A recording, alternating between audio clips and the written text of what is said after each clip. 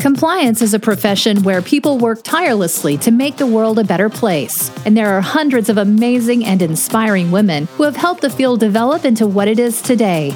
Great Women in Compliance is part of the Compliance Podcast Network, so join Mary Shirley and Lisa Fine as they talk with women in compliance who are making a difference.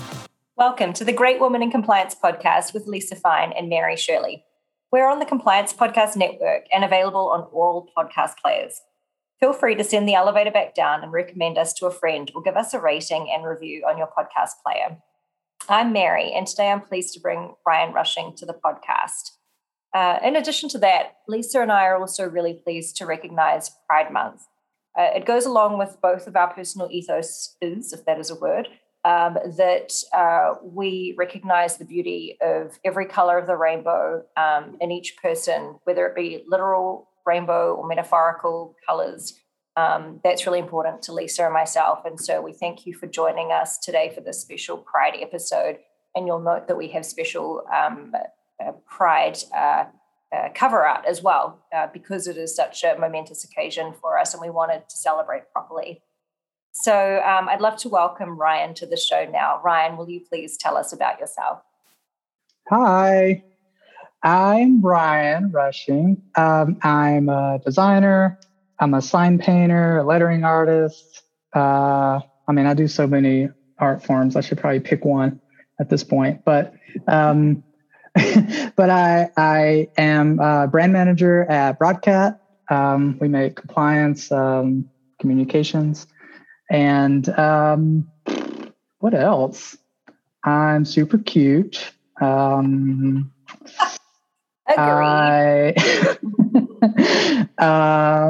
Let's see. Well, for Pride, I'll tell you this. I came out as trans last summer. Mm-hmm. Had a lot of time to think while we were all in lockdown, mm-hmm. and came out as a trans woman. And I've gotten tons of support from everybody, which has been really great. And mm-hmm. I'm really happy to be here for your Pride episode. Super. Thank you so much, Ryan. And I'd love to hear more about your coming out experience shortly, but we're going to talk substantively on the subject of compliance for a minute.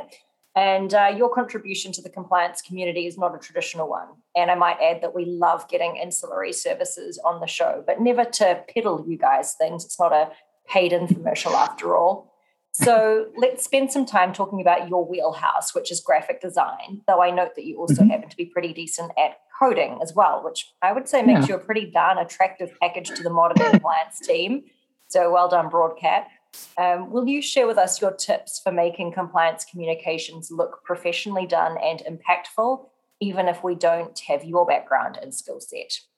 Yeah, sure. I think so. The important thing really is to have a single message that you want to kind of put out there, right? So, I think that and not just in the compliance industry, but in anyone who is, not, I guess, like trained as a designer, it's really common to want to put a lot of information in a really small area and hope that is communicated and it's not. But I mean, anytime that you're trying to tell people, particularly in compliance, right? You're trying to tell people information or you're trying to get their behavior to change. And it's okay to keep it focused, even if it's like a poster with like one thing on it. You think of, so I'm a graphic designer, web designer, coder. And so if you're on a website and you're typing in like username and password, then the error message is like on that input field. If you type a password and it's like doesn't have a number or something in it, then it's like, oh, your password doesn't have a number in it. But you're not going to put all the requirements for the whole password field like at the beginning of the website and then expect everyone to remember it by the time they get to the login. So, right. It's important to kind of like just focus. So to take a cue from like UX, what you'd want to do is put, the stuff UX, user experience. Sorry, I should explain no worries. that. Thank you. Web design experience. So when you think about that, it's like, oh, okay, this is an error message that is just telling me one thing. I need a number or whatever, and then that's it. So you just focus on one thing at a time and keep it as targeted as you can. And I think that's the main takeaway there, is because it's really, really easy to just, you've heard the term above the fold, like for websites, keep everything above the fold. And so it's pretty common whenever you're building a new website for someone, they want everything above the page so that people don't have to scroll. But people do scroll on websites. And so it's just human psychology, I guess, to want to take in not every single bit of information. So you want to take in information, drip feed it to yourself, as much as you can. And so that is why people scroll down. And so, you can think about that with communications. It's like, don't shove everything in front of someone's face all the time. It's more like focus little bits at a time. Perfect. I think I'm clear there. And when we think about keeping everything above the fold as well, if I understand you correctly, that would mean prioritizing your most critical message up front and in everyone's face, so that even if they don't look at the rest of it, you've got your core message across. Yeah, exactly. And so it's, if you were, I don't know, if you were, let's see, let me think of a good example. I can't think of one. All right, we'll go on. And if something comes to you midway, you just let me know. So there's a rule in dressing up, which is to doll yourself up, fully accessorize, and then look at yourself in the mirror and remove one piece of jewelry. Is there anything like that you would recommend we keep in mind when beautifying our communications? Yeah, so I think, let me think. So I guess in other words, would you agree that less is more? I don't know if I would say that. I think it's hard to say less is more, or more is less, or more is more, less is less. I think that the appropriate information at the appropriate time is going to be the best way you can do that. So, or best way to think about it. So, sometimes, they say don't bury the lead, right? In journalism. So you're not, if you write the headline and then 5 paragraphs down, you really say what the takeaway is. So I think, so beautifying, I want to like have a distinction between decoration, and then design, and then also like the content, and then like and then even like the function of it. And so we think like it's a common understanding to kind of put design and decoration kind of in the same like bucket. And the truth is that design is kind of all of it, and how it all works together, and how it's delivered, or it's kind of like thinking about the context, or thinking about someone's emotional state or psychological state as they're there in that area. And so if you are in a really high stress, I don't know, warehouse job, right? You might have very clear signage that is like 5 words that say things to watch out for, instead of great job, or something. The important thing there is to like be safe, right? These are the things you need to be aware of, warning signs. But if you are maybe in a more slow office environment where there's no windows, or something like that, you might want to have more inspirational messages, to try to keep, the morale up. So it's thinking about, it's not just thinking about necessarily like communications in a vacuum, because the human experience is going to encompass so many things that we have to consider. And and a lot of times just have to kind of guess at, in terms of how, what am I doing to, do I want to calm this person down, the viewer, or do I want to like kind of elevate their attention, and kind of get their eyes open? Do I want to encourage them, or do I want to discourage them from something? And so, and then thinking about like, what was the thing, what are they doing at that time? Or where did they just come from? And so it's not even necessarily just like, does this look okay? Because I can create just a white poster in Comic Sans that says, watch your step, and if people are just going to walk by it and just kind of walk by it and glance and then watch their step, then that's like effective. But in terms of graphic design, that wouldn't pass the test,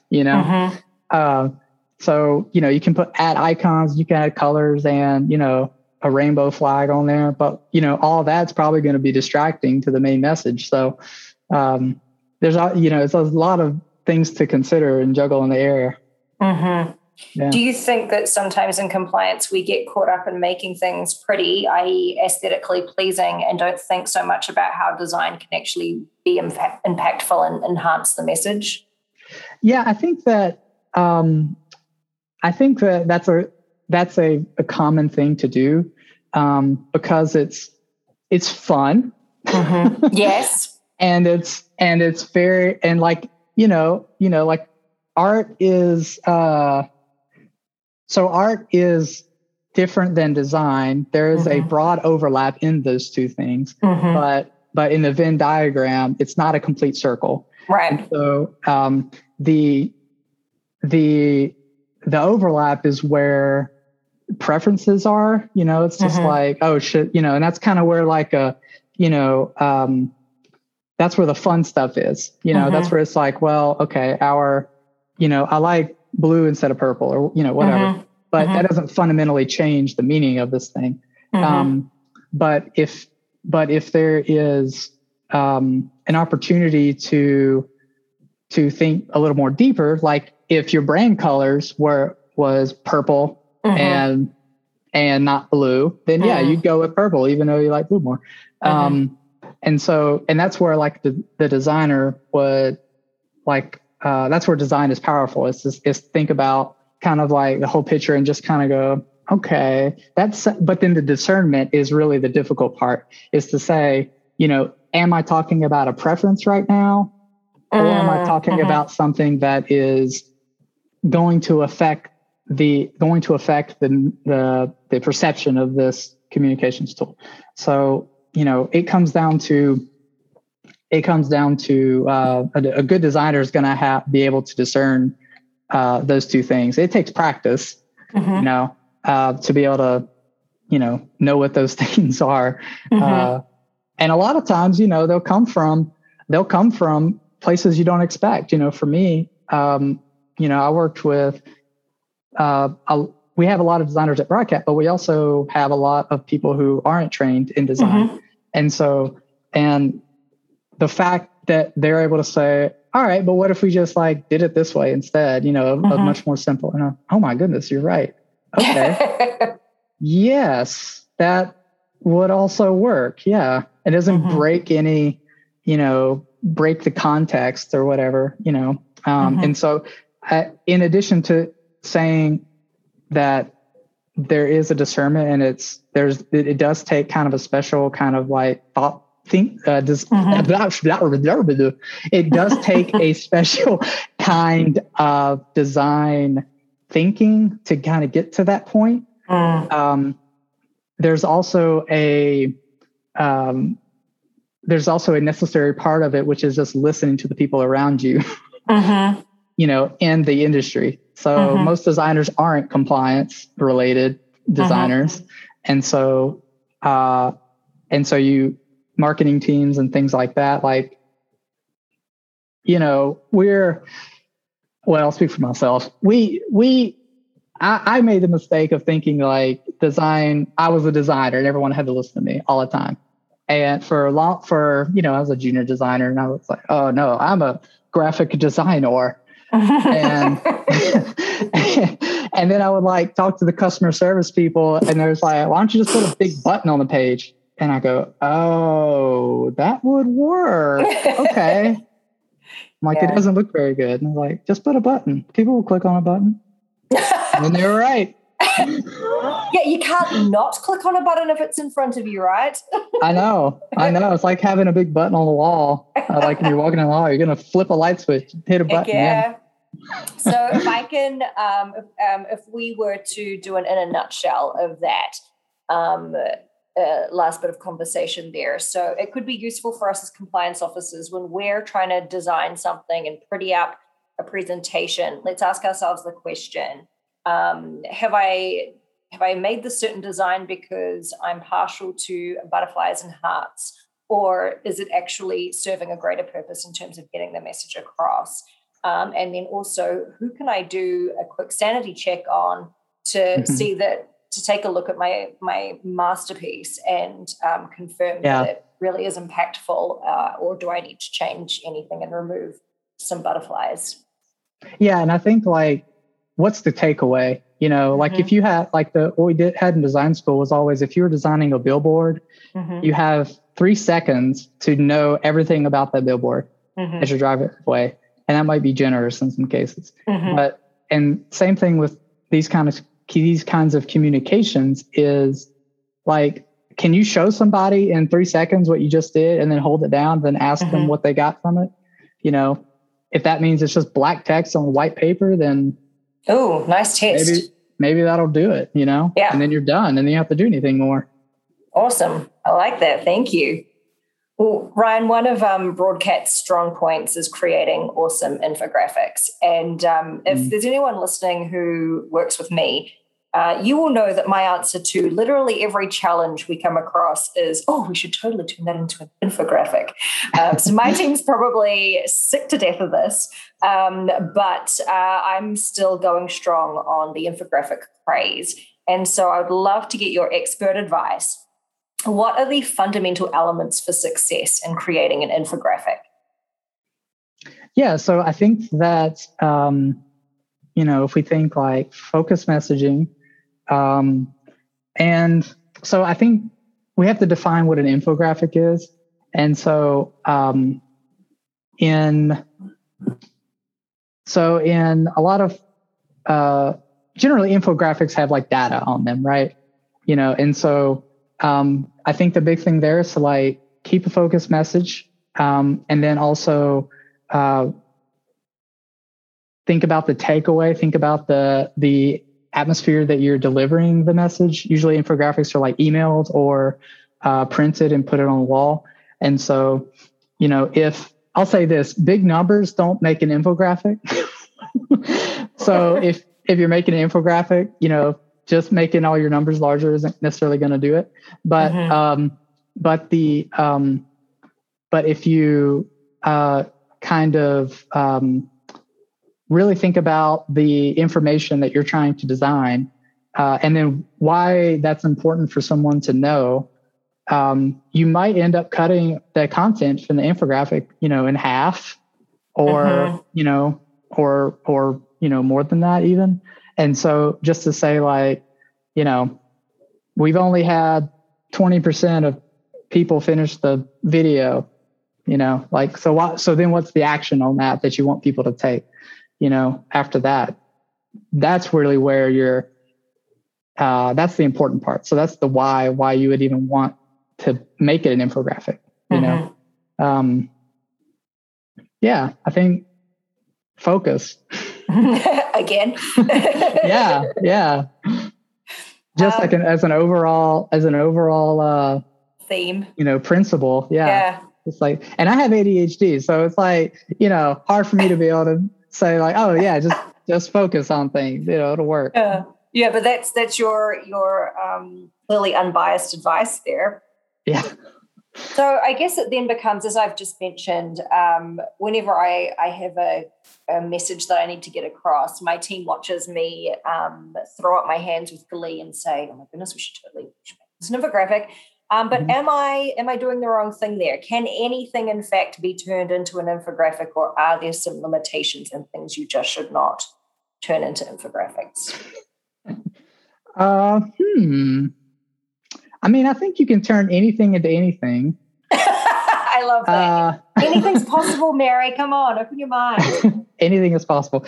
I remember when I first started at Broadcat, Ricardo said he had an epiphany one day because he said, things are made of shapes. like illustration drawings. Like they're all made of shapes. Everything's made of shapes. He was like, yeah, I guess so. When you learn how to draw, like you're just putting together a bunch of shapes, and then eventually it turns into something. But I think that yes, anything can be turned into an infographic, but then I think like, what is the driving behavior that why are you doing it? And you could even have the same content on two different infographics that push different behavior change. So, depending on how you're designing it and depending on, the layout and all that kind of stuff and the context that it's delivered in, you could have two completely identical content pieces, but then, elevate certain phone numbers or, elevate certain pieces of the content that change how that thing is perceived. And they have two different, what am I trying to say? Functions. And so, yes, you can turn anything into anything that you want. The question that I would then ask you is, why would you do that? In any context. So you could say, we want to turn this, information into a website. Okay, fine. Why though? Why are you doing that? Or you can turn any of this information into an animated video, to deliver to all of our employees. Okay, that's fine. Let's entertain it. Why do you want to do that? And we like to say why, a lot, like it's an easy way to end the conversation. Okay, but why though? Yeah. But I think another way to answer that is another way to ask that question without seeming passive aggressive is to say, okay, if we do this, let's say we make an infographic out of whatever. If we do this and we deliver it, then what's the number? What's the metric that we're looking to change? So if we're trying to, let's say, increase the number of people who've taken the code of conduct training, then, you say we're starting at 10% now and we have an infographic delivered after that that says we have 10%, right? So the metric that you want to change might be the number of people who complete it. And so if you're going to put something, if you're going to make anything or do anything, I think the important thing is to say, like, instead of just, ending the conversation by saying, okay, but why are we doing that? And it, that's a really open-ended, broad, huge question. But ask a really specific one, which is, what are the metrics that we're measuring to know if that thing worked or not? So you're now challenging my team. The next time I say, oh my goodness, let's make this into an infographic, they should say, why, Mary? Why is that the best way for us to communicate this information? Have you considered whether another format or forum might be what are you trying to do? Yeah. Okay. Thank you for just elongating my team meetings. But that was a classic Broadcat approach. And I think one of the reasons why the company has been so successful is that we can't just keep doing stuff because, it feels good, it's my first instinct, without then really querying, well, what's our impact? Did we add any value? Did we understand what we were even trying to achieve? And then once we've identified that, have we skillfully and appropriately done so? And was that the best way? What other alternatives might there be? And that, to your point, that is the hard part, is figuring out why we're doing this. There's been I mean, even at Barcat, we've had, we don't really do it much anymore because we've got the hang of it at this point. But like, when I first started 5 years ago, we would have several team meetings about one checklist to try to figure out who exactly this is for, what is the action after they finish the checklist? Are they turning it in? Are they keeping it for themselves?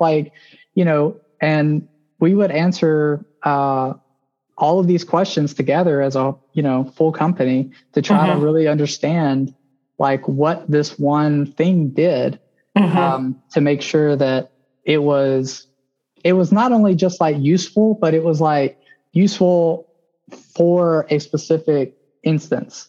So you can make things useful all day, but what specific problem metric are we trying to address right here? And then, now we have our different way of working, but like, it takes a lot of practice to be able to work through that. It takes a lot of practice to be able to work through the why, or the like, why are we doing this, or the measurement. And it might take longer team meetings for like, months or something, just to be able to get like the framework down. Yeah, I think that's really important. And as you indicate, I mean, this is your day job. You guys are really specialists at this now, but in-house, we're not, for the most part, all, focusing on your specific area. And so it would make sense for us to come together. And really, I like what you said there. You weren't just looking at the checklist, you're looking at the holistic process, right? So when you're done marking off that checklist, who's it going to go to? What's it going to be used for next? Are there any KPIs attached to it, and so on? So being really thoughtful and getting multiple perspectives about how this could affect several stakeholders, and remembering that everyone has different roles within the company. What kind of gaps might there be, or what kind of challenges might there be for a finance person versus a salesperson is important. And obviously you guys are quick off the bat at that now, but for those of us who are listening, I think it's a really good prompt to think a checklist is supposed to look easy and be easy, but actually getting to the point where you've made an effective one can take a lot of work and a lot of consideration by the compliance department. Yeah. And I think that the other thing there is to say, there's a lot of paralysis that's also associated with trying to like move forward with something like this. And so you might come into a team meeting and someone might say, Mary, why are we doing this? And then you're, I don't know. And then like frozen in time. And then it never happens. But then I think when you get, cause that's an easy spot to get to too. But I think like the takeaway there is to say, there is a problem. Like there is at least one thing we're trying to do, right? And then just say, okay, well, let's just have the checklist be one thing then, and start there. You got to start somewhere, and then maybe that's it. I used to ask the question to designers and things when we first started was, if you were designing like a website, an app or, a phone app or something like that. Like if it just had one button, if you open the app and it had one button, what would the button do? Love it. Yeah. Yeah. So like for Instagram, you open the button, it would take a picture, like that's it. And maybe post it in one button, on Facebook, it's probably post a status. On Twitter, it's post a tweet, like there's one primary function that thing can do. And so you can ask yourself that question. So the checklist, it's like, what, one checkbox does this need to say? It's not going to be perfect the first time. Great women in compliance. It'll be like, did you finish it? Or, great women check. In the okay, well that's super hard. Subscribing to this podcast and leaving a review. Excellent. Well, thank you for that. And I'd love to switch gears now and get your thoughts on another topic.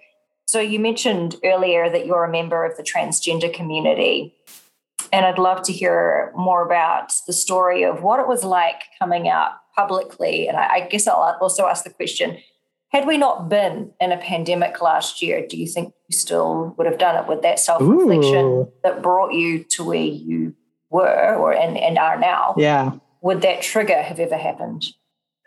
Yeah. So that's no one's asked me that before. So I think that it would have happened. Mm-hmm. I think it would have happened, not last year. It would have happened a long time from now, probably. Mm-hmm. But I think that so I want to create a differentiation between the pandemic and then also introspection and time, and so the pandemic was 100% bad in my view. There's nothing good about it, even though during it kind of coincidentally happened at the same time, but globally there's nothing good about that. So to separate out there was a lot of people who had time, including myself, to be more introspective because we were at home. And so I could have been more introspective apart from the pandemic, and so I think that, and I also did a ton of painting, artwork, and I did a lot of illustration, and I got better at, calligraphy, and so people will say, what good came out of, good. And I was like, no, nothing came good out of the pandemic. Then if we separate that, as we could have been, we could have spend more time with your kids. At least I spend more time with my kids. Well, I mean, that could have happened apart from the pandemic. We wish that could have happened apart from the pandemic. And so I think that if I had, the pandemic gave me the vehicle to be more introspective, I would have eventually got there. And also I could have just dedicated some time, but to be fair, I was scared to death about that thought. I didn't necessarily want to go down that road. I didn't want to be, put myself in a position where I had to come out to, my family or my friends or because I didn't know how any of that was going to go down. And, so, it was a lot of procrastination. And then, and I think that people, say they learn musical instruments or they learn whatever. And it's it's just a lot of procrastination. Now you just had time to fill. And so, but you could have also not procrastinated during that time or any time before. Yes. And so, basically what I'm trying to say is I don't want to give the pandemic credit for me coming out. I did that on my own, and it happened during the pandemic that had a horrifying effect on the world. We're all still, dealing with it. Yeah. So awesome. And what was the reception? How was your news received? Yeah, my parents were fully on board that day. And so my whole family, sisters and, parents, and my mom sent me a happy birthday daughter card 2 months later. So sweet. Yeah. Some big surprise. I didn't know that was coming. At work, great reception. And Ricardo and Amy and design team all fully supported it. And, haven't, there of course have been no issues or anything misgendering or whatever. And, people slip up occasionally because it's, it's a new thing. Every time I call my dad, I think he slips up 5 times. Bless him. but it's, my dad knew me as a male for 30 something years. So, it's a little hard to get used to. Now I kept my name, my first name, and it's unisex Ryan. And so, in fact, Batwoman now, the character on the CW, I think her character's name is Ryan. Oh, super. So that's a lot of fun. but yeah, I mean, so I think that made it a little easier for people to sort of just kind of go with it. But that isn't really common as far as I can tell. Most trans people do change their name or have a new name, like, right when they come out. And so, if that's the case for, people out there who work with trans people, adopt it as soon as you can, right away, and be okay with being wrong and being corrected, like a lot. Someone's going to be like, John, Jane, you gotta just you gotta roll with it.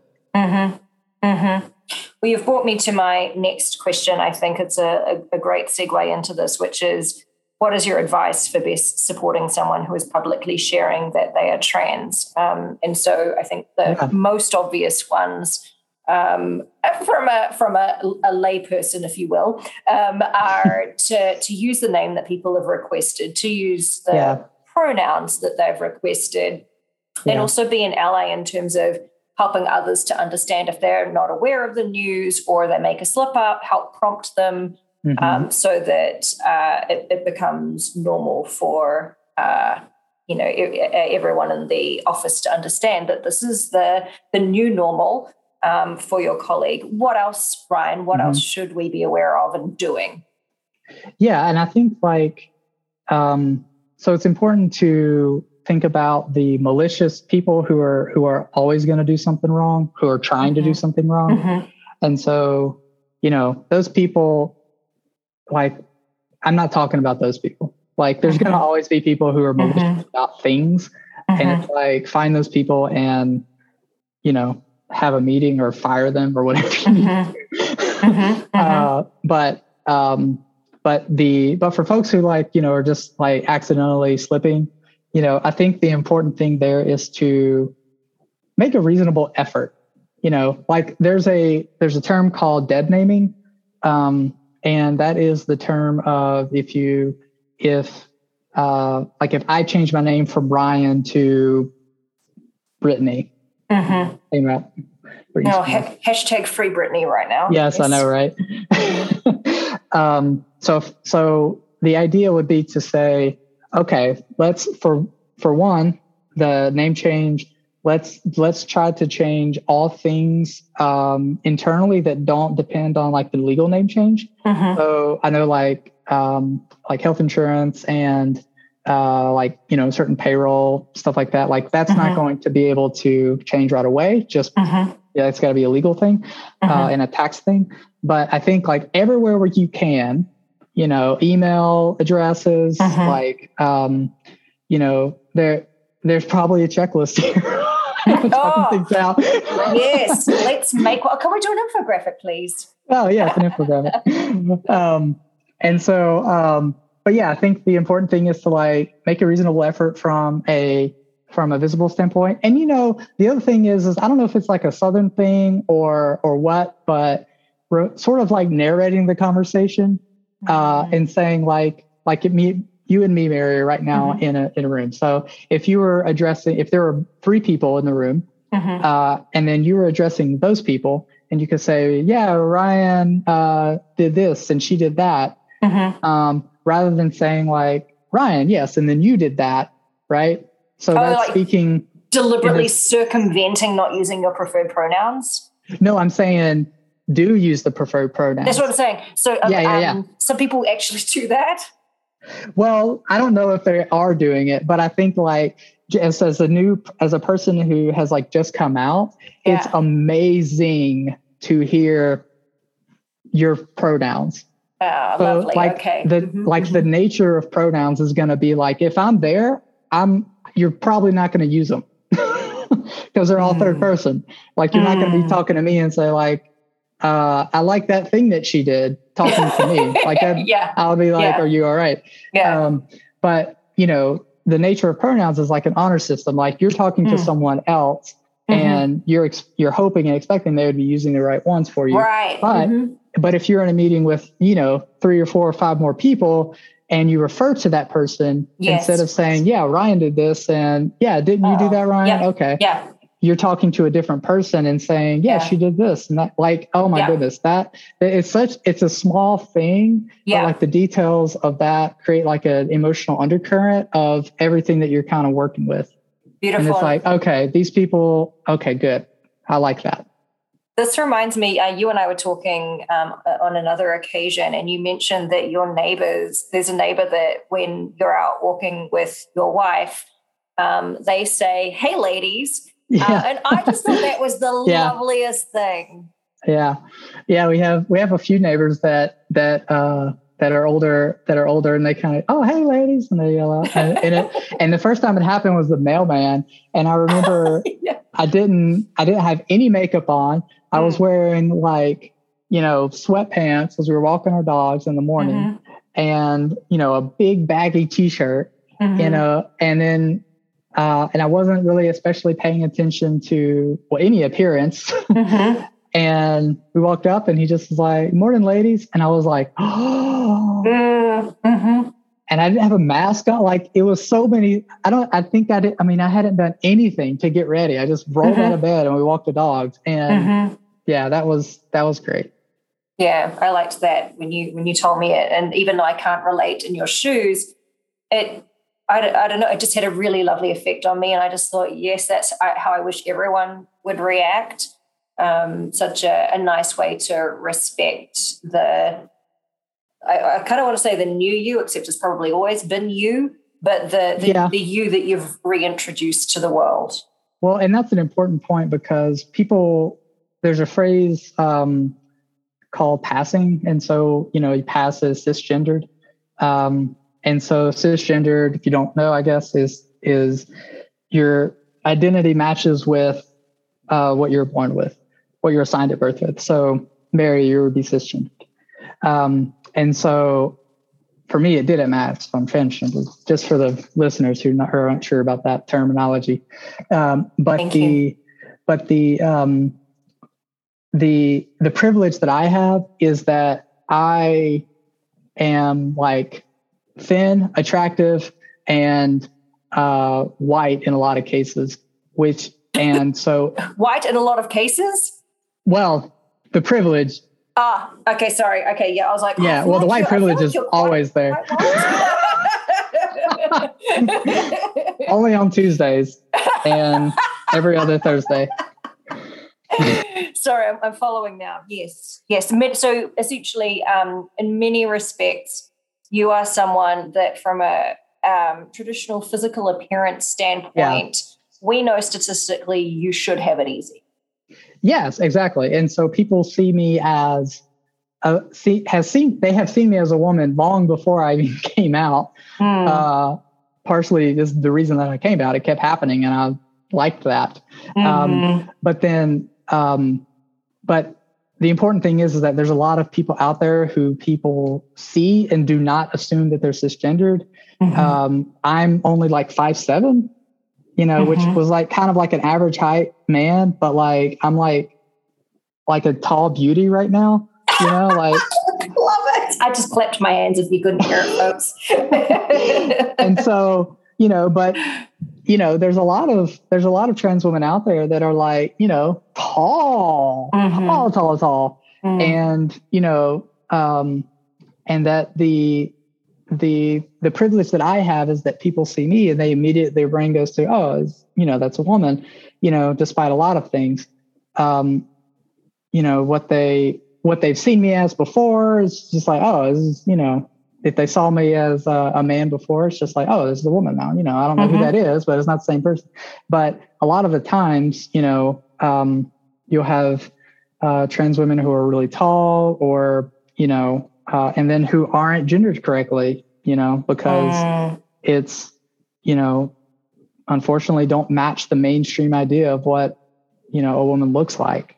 And so the important thing there is to say, just believe trans people. If they tell you that they're a woman or non-binary or a man, then like, go with it. Isn't it a little less to do with belief and more to do with simply respecting people's preferences and how they just want to be? So I don't need to believe. Yeah, sure. I just want to treat you how you want to be seen in the world. Yeah, I guess so. Yeah, you're right. You didn't have to like, you know, uh, become an advocate or anything like that, you know, or like. I am an advocate, by the way. Just to be clear. Yes. So we know. Yeah. Oh yes, I know. Yes. But you know, you don't have to like, even if you fully disagree with the whole entire thing, like you do need to like respect people, you know? And so Absolutely. last July, I think June 15th, I just checked, the, you know, Supreme Court passed the, you know, big deal for trans people. And so it's like, we're also someone you cannot discriminate against. So like, even if you 100% disagree with it, like, you know, just do the pronouns, do the name. I can't believe that this was something people had to expressly state in law. Like, it shocked me that when you were telling me about this Supreme Court thing, and I was like, what do you mean? I feel like that's common sense. Yeah. It says the 1964 Civil Rights Act protects gay, lesbian, and trans employees. Yeah, as it should be. Yeah. So. Well, Ryan, we've acknowledged that there are the non-believers who tend to be the more malicious people, or the ones that simply won't cooperate with preferences for what I believe is the vast majority of people. I think well-meaning, but perhaps not so familiar with working with a transgender person, or being the mail carrier for a route with transgender folks on it. What are the things that you think that well-meaning people don't do very well that would make life more comfortable or easier for trans folks? Let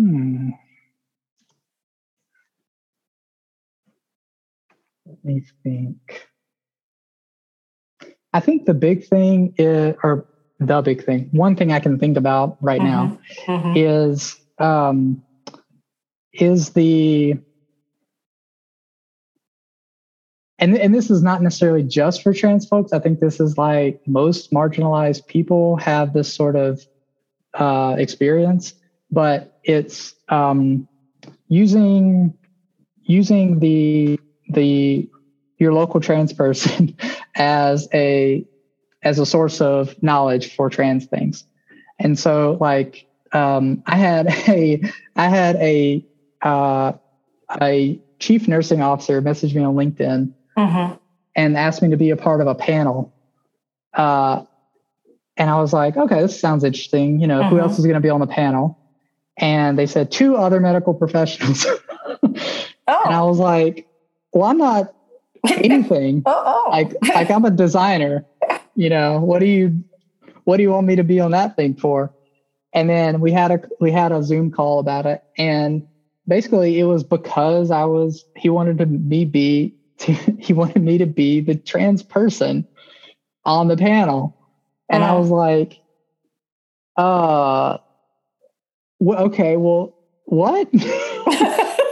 And it's like, am I going to be the only trans person on the panel? And he's like, oh, maybe I should get a couple others. And I'm like, yeah, man.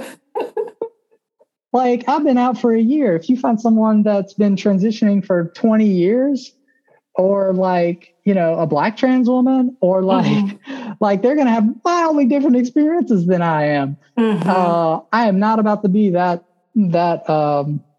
you know, encyclopedia for you and like the spokesperson. So, you know, I think the important thing is to say like, do, like just look online at some stuff, follow some trans people on Instagram or, you know, Twitter or LinkedIn, join some, if you have an employee resource group, you know, that's a really good one, for LGBT, particularly trans people. Then, you know, I think just kind of like giving the space for us to like just do our thing. We don't want much to just like live our life and have healthcare.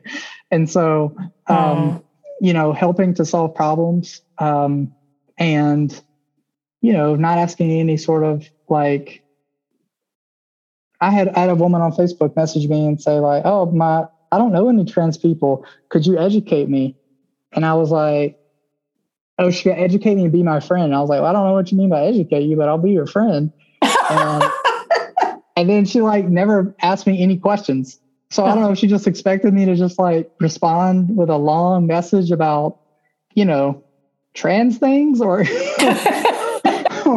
or what. But and it's really different. It's really odd for me to experience the stuff because like I went from people seeing me as a white man, heterosexual man, to a trans woman. And so I never really had anyone asking me any sorts of those kinds of questions to be the token white man on a panel. Like I never had any of that.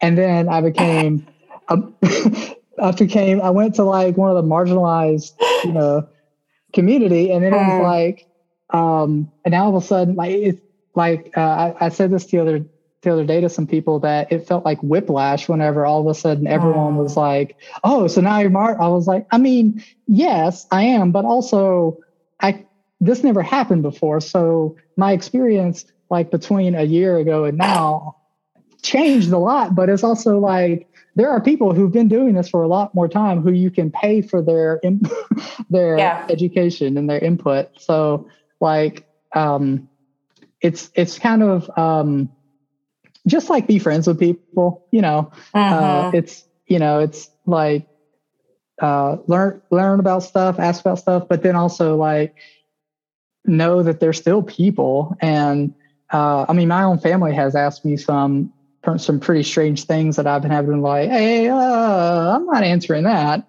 Come on now." like I'm in my mid 30s. Y'all got to give me a break. I'm not like a 8-year-old or something. So I think it's just like see trans people as people and look up some stuff and pay attention to what's going on. Awesome. Thank you for that, Ryan. I love the idea that you mentioned the employee resource group. And so I wanted to remind you all, dear listeners, that a lot of the time, if not all of the time, your employee resource groups are not just for people who belong to that community.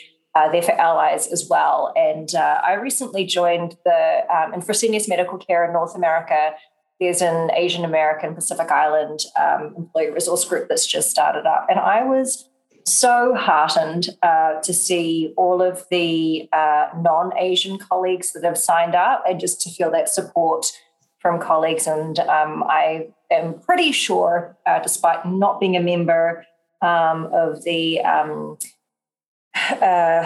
going to get the acronyms wrong, LGBTQ+, and I think there's an A in there these days. We call it the Alphabet Mafia. That is way easier to remember, and it's inclusive because it means you can add more later on. Yeah. So I'm going to go with Alphabet Mafia. I'm going to just hedge a bet that many of our colleagues in the space would be delighted to see more allies join the employee resource group, not only to feel that support, but to know that you're trying to get some understanding as to how you can be a better ally and be a better support in the workplace. And of course, take that beyond our offices and out into the world generally. Yeah. And I think the important thing there is to say, if you're an ally and you're going into that places or, not a member of that community and going into those is your job there is to listen and to take notes and not to like run the conversation. That's such a great point. There was something recently that I saw on Facebook, and it was about to do with, historically, a lot of the Asian community have felt that we can get mixed up for others in the office. Yeah.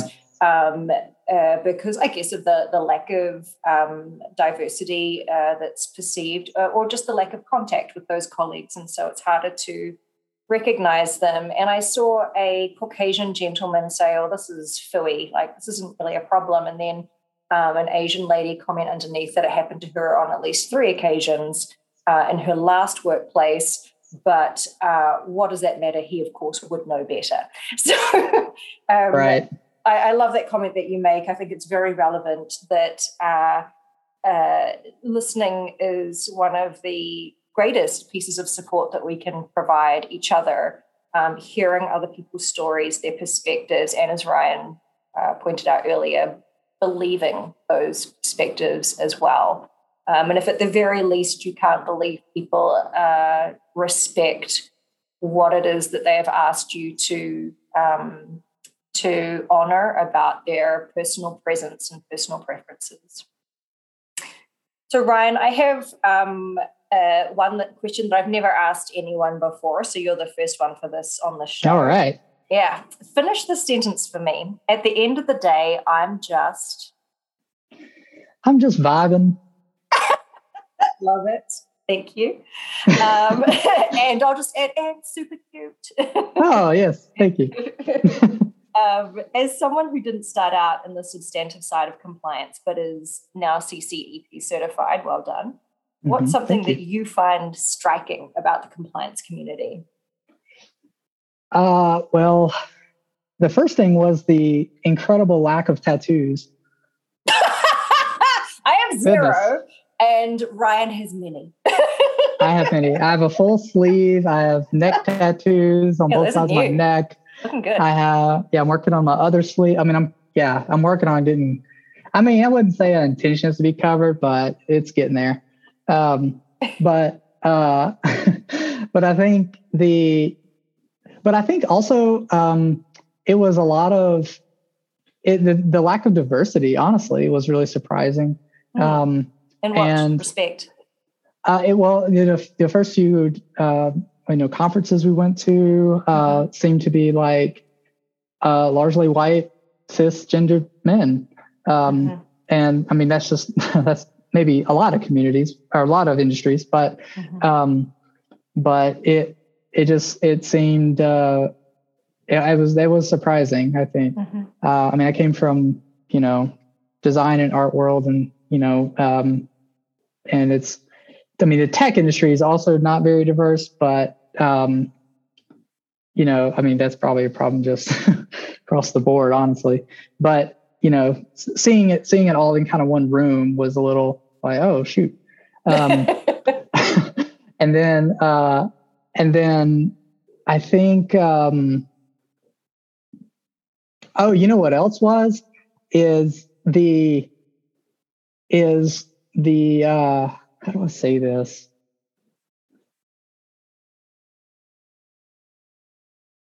So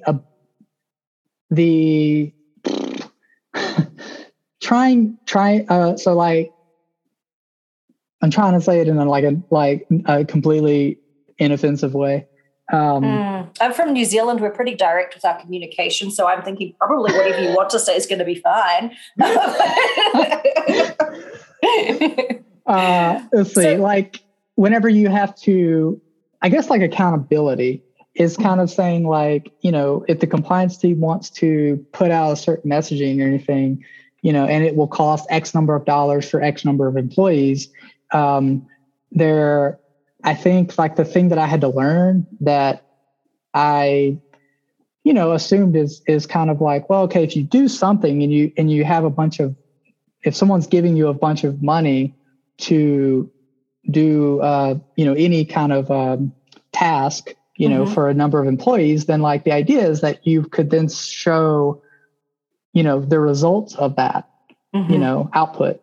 And I think like, so for, I've worked at design agencies and things like that before, and, and marketing agencies. And so we've measured like metrics to say like, okay, we're going to do this ad campaign. And the idea is to say we get, 15% more click-through rate on your whatever landing page. And so, and then that's the reason that we're doing it. And then we're watching that metric really closely. And I think the really surprising thing was to say that like in many compliance, programs, they're given, $100,000 to do something. And and then it's like, you don't a lot of the time have to like say that it worked. Do you mean prove that it worked? Yeah, like prove any part of it. And so I was like, Yeah. what? And then the thing is like, well, it becomes hard to prove a negative, that people didn't do something, but there is something you can prove. And so, what is that? And was that money worth it? And and actually I can tie it into like correcting pronouns and stuff too. I can say like, if I give you $100,000 to then do something, and then you come back and you're like, yeah, okay, that metric we were measuring, like that didn't work. Okay, no big deal. So I'll give you like 50 instead of like the full 100. I'll give you like 50 now to then try something new. But it was a mistake. Using that term lightly, like it was like not the direction we needed to go. And so we changed directions. It's like not a big deal. Like, but now we know we don't keep going 100K in that direction forever with no way to prove whether it worked or not.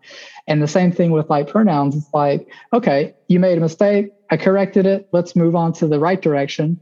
It's like not a big deal. Like there's no need to like apologize through 6 different emails and all this kind of, it's just like a mistake. It's fine. You're making a bigger deal out of it than it has to be. So I think like the thing I would say there is to say, be okay with just like,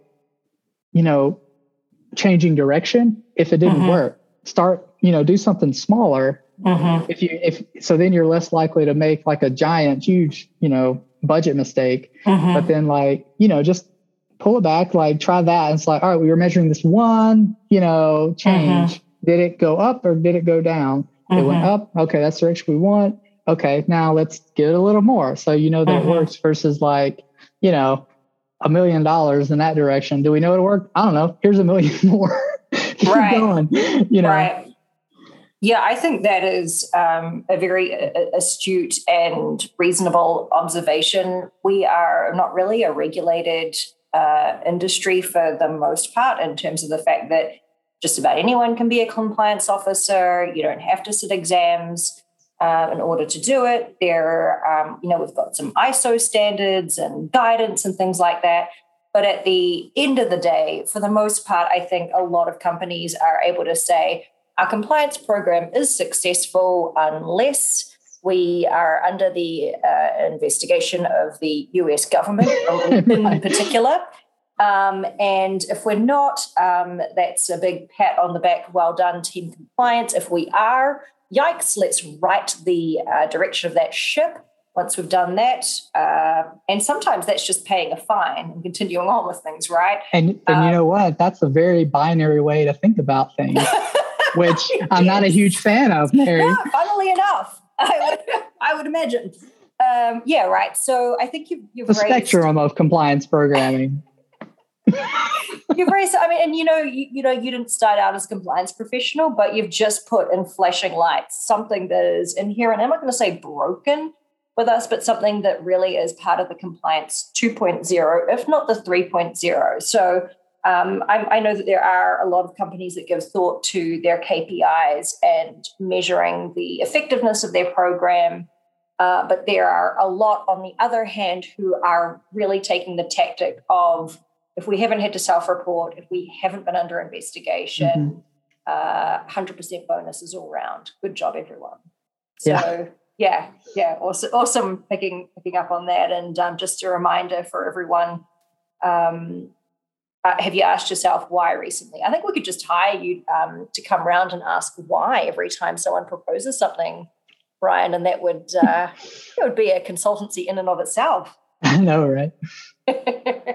Well, that brings me to the end of the prepared questions. And as per usual, we've had a fantastic chat, pretty comprehensive.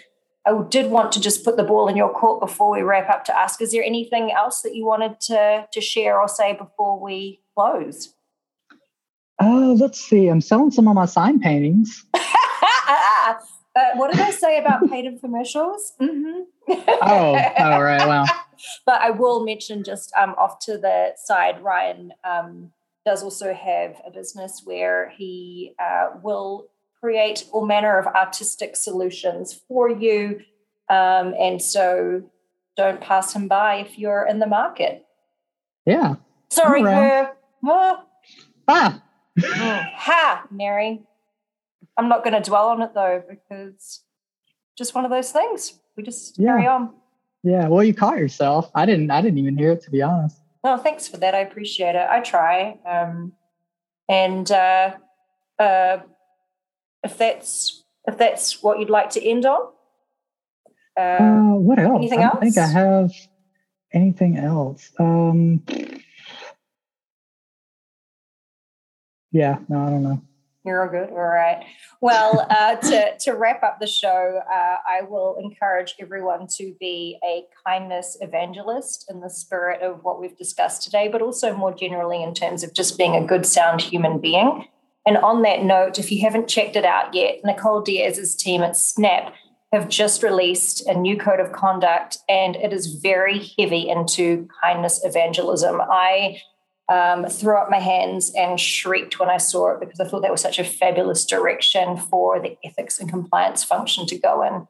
When we act with kindness, when we consider how we treat each other, that can only really make our business dealings better, more transparent, more honest, and looking out for each other. I think we've all learned during the time of the pandemic is what really matters. So thank you so much for being on the show, Ryan. Pleased to have you appearing for us today, and always appreciate working with you and chatting with you. And you're awesome and super cute, and just keep doing what you're doing. I think you're awesome. Thank you, Mary. Thanks for having me. It's a pleasure. Thanks for joining us for this episode of Great Women in Compliance. We hope you'll join us in honoring the great women in the compliance field by subscribing to this podcast and leaving a review.